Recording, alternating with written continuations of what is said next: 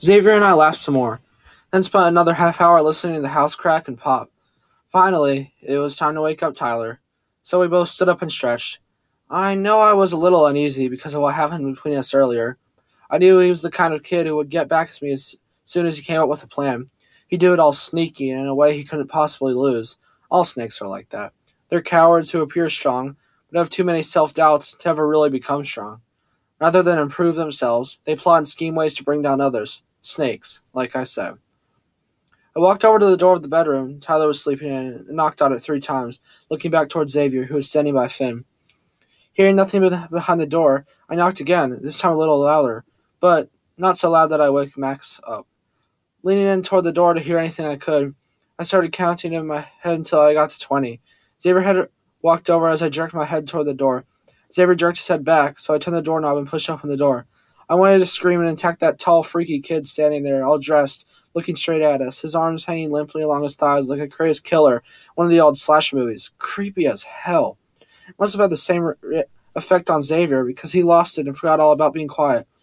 Hey, what's the matter with you? Xavier yelled. No answer from Tyler, not a response of any kind. He just stood there, looking like all he needed was an axe or chainsaw, and he'd be happy to start killing teenagers in some cabin in the back of beyond.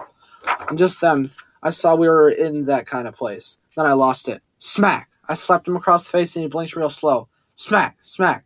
I kept at it until he started waking up. Hey, Tyler said groggily. What's going on, guys? You tell us, I yelled.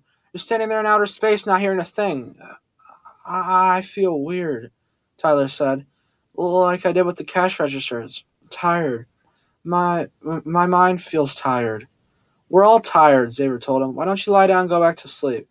Yeah, I'll lie down and go back to sleep, Tyler said, turning around and shuffling back to the bed. He sat down like a sleepwalker, tipped over onto the bed, and started snoring with his feet still on the floor. Xavier turned to me, and I looked at him for an extra beat.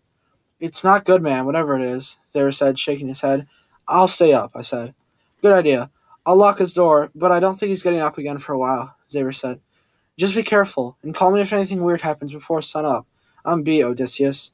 I got it. Go to sleep, Chief, I told him. He gave a little wave and headed off to bed. I didn't blame him. There wasn't anything else we could do. Tyler might flip out on us, or he might just sleep it off. Who could say? Besides, Xavier looked exhausted. Me? I felt pretty good. Scared, but pretty good. It became darker before the sunlight came. My skin tingled on and off until after daybreak. I swore the chains were out there, someplace close, maybe probing us. I figured at least some of those noises we kept hearing were the chains sneaking onto the porch, peering between the curtains, checking windows and door locks. Why they didn't bust through the windows, I couldn't say, but I sensed they were out there. And since Finn McCool never left his post at the top of the steps, I figured he could smell them or hear them too. I bent down and tussled his ears, silently thanking him for not pacing and growling and freaking us out all night like some dogs would. For breakfast, I had a power bar from my cargo pocket and sipped some water from a bottle I had, thinking how much I wanted a shower and a place to brush my teeth. I'm pretty particular about that stuff. I mean, life's too short to be smelly or start skipping showers and brushing teeth, right? And with that thought, I saw Maxine, beautiful as ever, open her door and step out onto the hall. She gave me a little smile and headed toward the bathroom. I felt weird just sitting outside while she was using the bathroom, so I decided to head downstairs and give her some privacy while I looked around. Morning light was shining through the windows. I figured it was okay to be downstairs. Besides, Finn was standing beside the front door, and if he felt the way I did, he was heeding the call of nature. I took a quick peek through the front door curtains, then turned the deadbolt and unhooked the chain. As soon as I opened the door, Finn burst into the screen door, pushing it open as he shot off the front porch steps toward a copse of fir trees on the side of the grass. I followed him, seeing no one around except for a couple of robins pecking in the grass. The air felt clean the way I figured it should be in the country. Grass and dew and manure and the wind. Maybe some chemical fertilizer underneath it all. No smell of death, as far as I could tell. I began to feel hopeful, which was a good feeling since I had a lot of reasons to feel anything but hopeful. I missed my mom. I was beginning to think I'd never see her again. I also desperately wanted to know what the heck was going on in the world. I decided I'd have a look around the barn for a radio. We needed news. Without it, we were running blind. Looking back at the house, I figured since Max was up and it was daylight, I could consider my nighttime watch completed. I'd closed the front door, so I figured it was free to look around the property for a bit. It turned out to be a bad idea. The big barn door was locked. and I pushed it to the side easily on little black wheels and walked inside, my eyes trying to adjust to the dim light. Finn appeared out of nowhere and burst into the barn, snuffling and breathing hard, taking in everything he could smell and see. To me, it smelled of diesel and gasoline, with a hint of what I could only describe as crops. Probably corn or whatever they grew in the winter. Maybe winter wheat, but I don't know enough to say for sure. My nose also told me chemical fertilizers were around somewhere. I read a lot, so I know a little about a lot of things. I walked over to the far wall where cluttered workbenches and tables were lined up the way they were in barns the world over. I started searching for a radio, but I figured I'd take anything with batteries, including a flashlight or lamp. Portable lights were always good things to have when there wasn't any electricity. All kinds of wrenches and cans and screwdrivers and rags were scattered over the tables. Grease for this, oil for that, solvent to fix this problem, cement to repair that problem. There were attempts to organize the mess in the form of tools lined up in pegs along the wall, but I got the feeling it was more for show. Judging by the empty boxes and litter around the barn, I had the feeling that when it came to repairs, duct tape was probably what was used most often in this place of disarray. Either way, I couldn't find a radio for some news.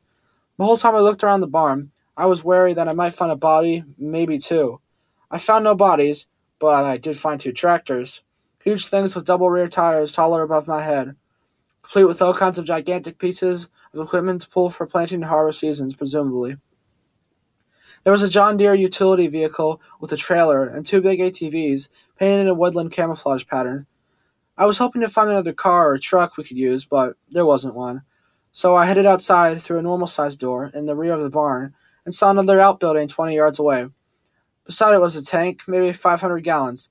As I walked around the side of the tank, I saw a diesel in big red letters, with the gauge on showing the tank nearly full. On the other side of the building, I found a smaller gasoline tank nearly half full, so we could keep our Oldsmobile if we had to, but I was still hoping for a vehicle with a windshield and rear window intact. Xavier would be really happy about all the fuel, I thought. Then I heard a scream, a girl's scream, Maxine's scream.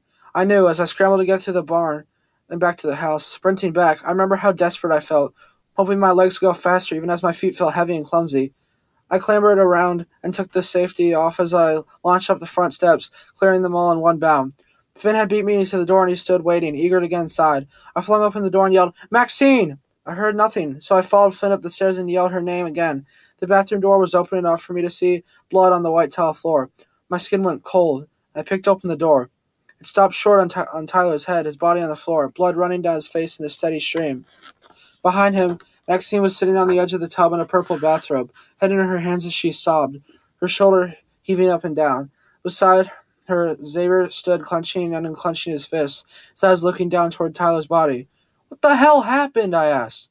Max never looked up. Xavier looked at me slowly, like he didn't know what to say. "He tried to choke her," Xavier mumbled. "I came in and stopped him. Where did you go, Yuli?"